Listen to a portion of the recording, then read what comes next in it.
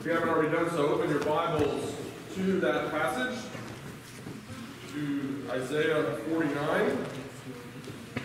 As you're turning there, I want to remind you of a story of two people that we hear so often this time of year, the story of Simeon and Hannah.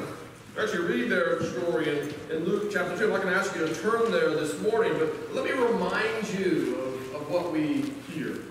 We are told that there was a man in Jerusalem whose name was Simeon. And this man was righteous and devout, waiting for the consolation of Israel. That is, he was waiting for the coming of the servant, the one whom Isaiah had foretold, the one who we were told would bring comfort to the people of God by bringing them out of exile and reconciling them to the Lord. Similarly, we are told that there was a prophetess, Anna, the daughter of Phanuel, of the tribe of Asher. And from the moment that Jesus was presented at the temple, we're told that at that very hour she began to give thanks to God and speak of him to all who were waiting for the redemption of Jerusalem. The idea is that there was this group that was gathered, that gathered at the temple regularly to wait for the promised redemption. And when Anna sees Jesus by the Spirit, she recognizes that this is the one.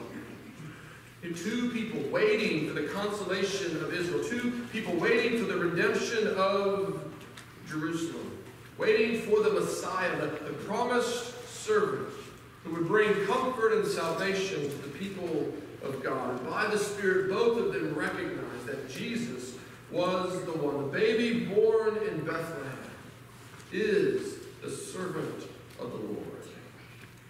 Now, if that is all that you knew of the story, then you would naturally expect that things in Jerusalem, things in Israel, even things to the ends of the earth would look remarkably different at the end of Jesus' life than they did at the beginning. If this is the servant, if this is the one who's going to establish justice in the earth, if this is the one who will not grow faint or be discouraged until he has accomplished his mission, if this is the one who is going to do all of that, then we would naturally expect to see justice in the earth at the end of his life. At least that's what it seems like we should expect. But when we read the rest of the story, we realize that that's not the way the story unfolds. We don't see justice on the earth at the end of Jesus' life. Instead, the injustice that seems to be the defining mark of life in this age, that injustice seems to overwhelm and swallow him. He doesn't put an end to it, it puts an end to him. He's betrayed by one of his own disciples, sold out for 30 pieces of silver. He is unjustly convicted by false witnesses and corrupt judges, and then is summarily executed at the hands of lawless men. Not only does he not establish justice in the earth, he can't even seem to secure justice for himself. And the truth is that since his death, things don't appear to have changed all that much. This age is still marked by injustice and unrighteousness. This week I was talking to someone who's had a particularly hard month. Someone in whom reality's had a hard life. And she spoke through tears about the acute frustration of seeing wicked people get away with it again and again and again. Wicked people do innumerable bad things that cause immeasurable pain to countless people, and yet they seem to flourish, while the lives of their victims are ground to dust. It's just not right, she said. And she's right. It's not right. It's not the way that it's supposed to be. It's the very definition of injustice. We've all felt it. Some of us feel it more acutely than others. of justice in this age. We know in our gut that things are not right. We know that things are not the way they are supposed to be. We know that it is injustice rather than God's righteousness that is the defining mark of this age. But how can that be? How can it be if Jesus is the servant of the Lord, if he is the one foretold by the prophet, if he is the consolation of Israel, if he is the one who will not grow faint or be discouraged until he has established justice in the earth, how is it possible that Jesus came and justice did not? That's the question. It's a fair question. And it's the question that, at least in part, this song begins to answer for us. And so I want us to see the answer that it gives us this morning. And we see it beginning, look right there in verse 4. Look again at what the servant says. And remember, this is the servant. This is the servant of the Lord speaking. And what does he say? He says in verse 1, "Listen to me, O coastlands, and give attention, you people from afar." Listen up. This is like a parent speaking to his child. Listen up. This is something important. This is something that you need to hear. But what does he say? Verse 4, "I have labored in vain. I have spent my strength for nothing and vanity." This is the servant speaking. And the servant says, "I have labored in vain." The one who God said would not grow faint until he had accomplished his mission says, "I spent my strength for nothing and vanity." These aren't the words we usually emphasize this time of year. These aren't the words that we usually focus on. But here we hear Jesus saying, "I have labored in vain." We expect to hear one another say that sort of thing, right? We say this sort of thing all the time. We say, "Well, that was a waste of time." Or we say, "Well, that was a lot of wasted effort. That was a lot of work for nothing." We say that sort of thing all the time because we know what it is to work really hard at something and fail. But we don't expect to hear Jesus say it. And yet, here the servant of the Lord says, "I have labored in vain. I have spent my strength for nothing." So we need to know how to make sense of this. We need to know how to understand what Jesus is saying. And the first thing I think we need to see is that Jesus is not here giving us the final assessment of his ministry. Notice again what it says. It says, the servant is speaking, and the servant says, "But I said." There was a point when I said, "I have labored in vain." So Jesus is recounting a time when he said, "I have spent my strength for nothing." But he's not giving us sort of his final assessment of his ministry, but he's saying there was a point when it looked like I had labored in vain. In fact, even as he says it, so read the rest of verse 4. He says, "I said I have labored in vain, yet surely my right is with the Lord and my recompense with my God." It looks like I have labored in vain. It looks like I have spent my strength for nothing. It feels that way. And yet I know that God is not done. That God's work will yet be completed. Jesus is here acknowledging the appearance of his failure, not asserting its fact. He is saying it appears, it feels like I have failed. It appears that I have labored in vain. But I know the truth. I know that my right is with the Lord. And so it's vital that we see this. It's vital that we see this for at least two reasons. First, we need to see that the appearance of failure, the apparent failure of the servant, that is not unexpected. And second, we need to see that the promise of salvation to the ends of the earth, it still stands. So first, we see that the appearance of failure is not unexpected. It's not unexpected that the initial assessment of Jesus' ministry is failure. As I said, Jesus himself referred to the coming kingdom as a mustard seed, something that would start off so small as to seem insignificant. And yet it would eventually grow into the plant that houses the nests of the birds of the air. And so it's not unexpected that the world would think that the results of Jesus' work looked like anything but success. It's not unexpected that the world would say that the Prince of Peace came and didn't bring peace. It's not unexpected that we would say that the prophet announced that the increase of his government and his peace, there would be no end, and yet it looks like they never even got started. We shouldn't be surprised. We're told here by the servant himself that it would appear that he had labored in vain. In fact, look again at verse 7. Now it's the Lord speaking, and he's speaking to the servant, actually. So the Lord, the Redeemer of Israel, the Holy One, says to one deeply despised, one abhorred by the nation, one who is the servant of rulers. This is how the Lord describes his servant. The Lord is acknowledging that at least initially the servant was despised, abhorred, and seemingly conquered by his enemies. And therefore, again, we should not be discouraged by the seeming failure of his ministry.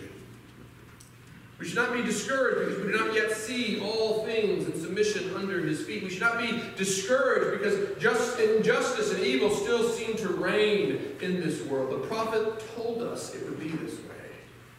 He told us the kingdom would come like a mustard seed. He told us that at least initially it would appear that Jesus had failed in his work to establish justice in the earth. And therefore we should not lose heart that we do not yet see that justice established.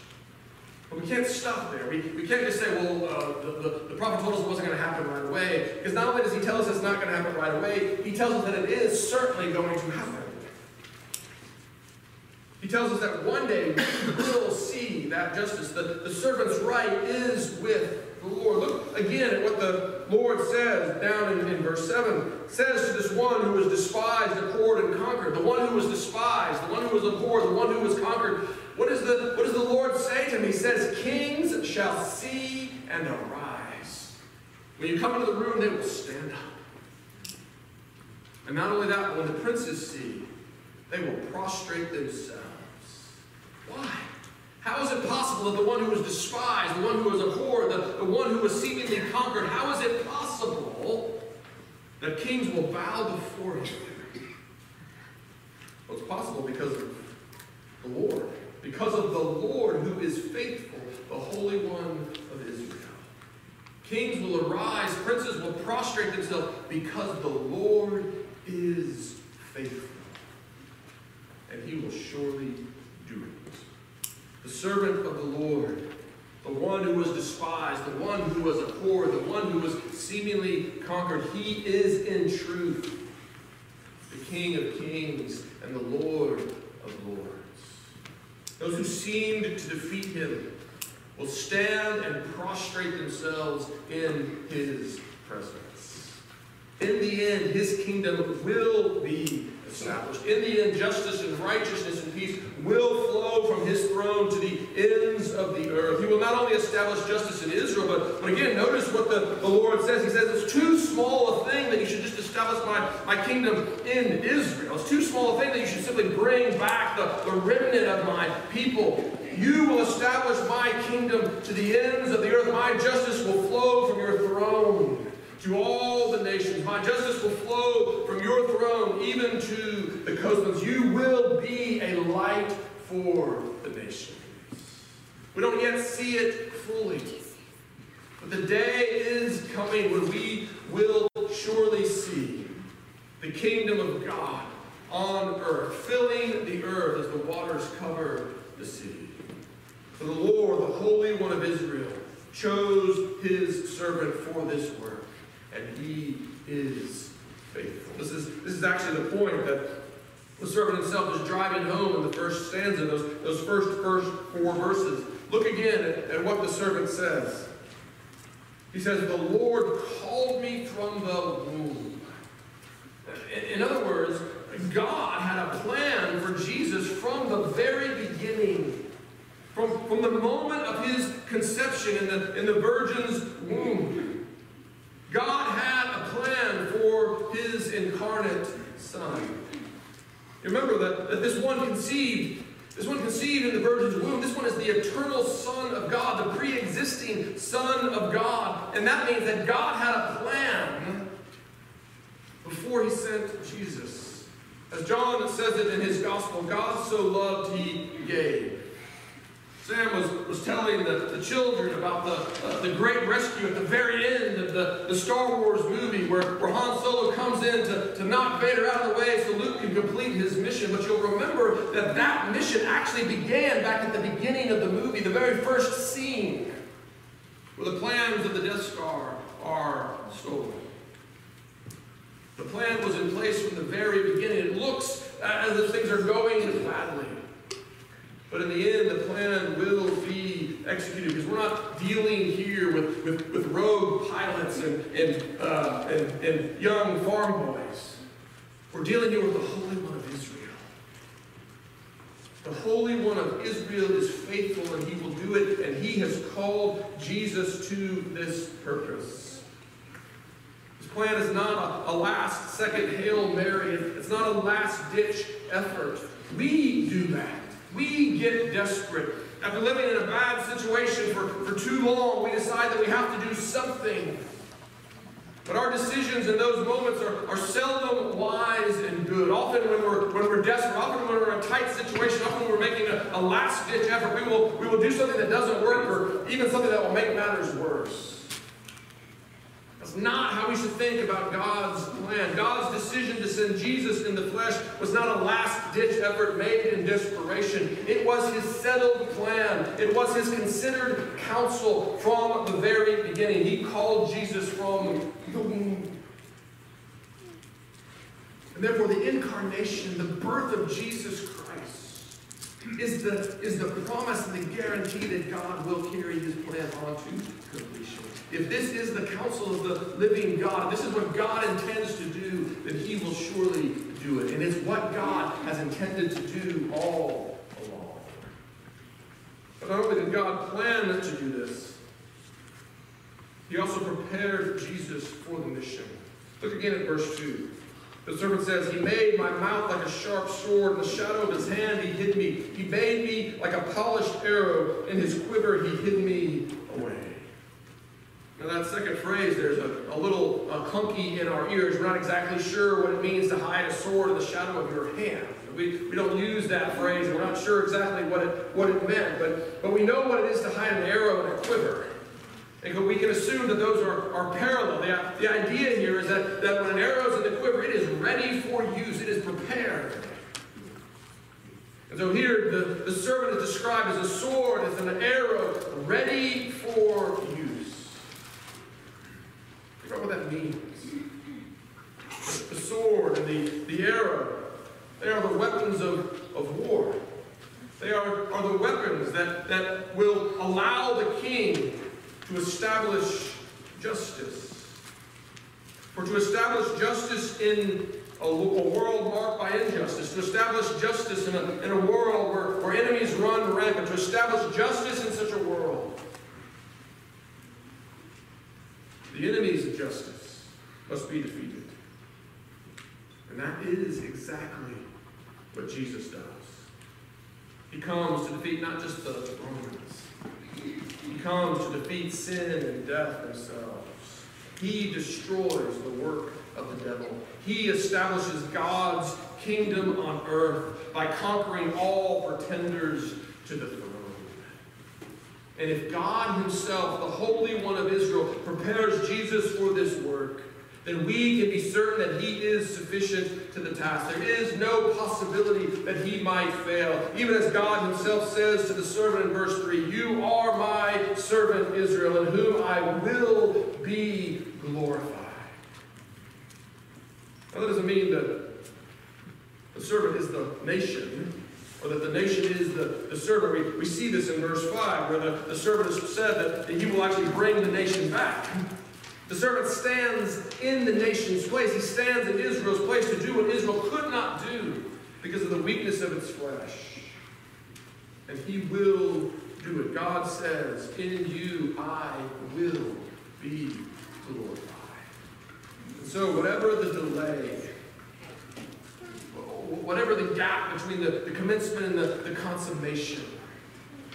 However long our wait to see that righteousness revealed, we know that day is coming. We know that God's purposes cannot be thwarted. And so we can stand and we can wait, entrusting ourselves to the Lord. We don't have to pretend to understand. We don't have to pretend to know what God is doing. I readily admit to you that I often do not understand what God is up to. And neither do you. We don't see the full story. We don't know all that God is doing. But we can know this, that He will do all that He has promised to do. And therefore, when someone laments about the wicked getting away with it, you don't have to explain it to them. You simply have to remind them that God is faithful. He will surely do it. We don't yet see His righteousness on full display, and in the meantime we groan, waiting for that day. We groan as those who know the hope of the gospel. We groan as those who know the hope that was first put on display when Jesus rose again from the dead. His resurrection was the first fruits of our salvation. I don't know how long we'll have to wait for that day to come in full, but I know that day is coming. I know that the Holy One who sent Jesus into the world, He is faithful. The one who called Jesus to this work, the one who prepared Him like a sword and an arrow to establish justice in the earth. He will most certainly hold and sustain him by His Spirit until the end, until He establishes justice in the earth. And because we know this with absolute certainty, the living hope of the resurrection from the dead, that is one reason we call this good news. Do you believe that? Amen. Let's believe it. Father God, thank You for the grace that You have shown us in Your Son, Jesus Christ. Forgive us, Father, for doubting Your faithfulness. Forgive us for questioning Your commitment to bring to completion the good work that You have begun. Father God, help us to recognize that the prophets told us there would be a wait. And that You have given us that wait for our good, that we might learn to entrust ourselves fully to You. And so, Father, we ask for the grace to do just that. Father, give us the grace to see Your resurrected Son sitting at Your right hand, and to know with absolute living hope that He will come again, to judge the living and the dead and to establish Your kingdom on earth as it is in heaven. Father God, let us wait with that hope, we pray. In Jesus' name, and for His name's sake.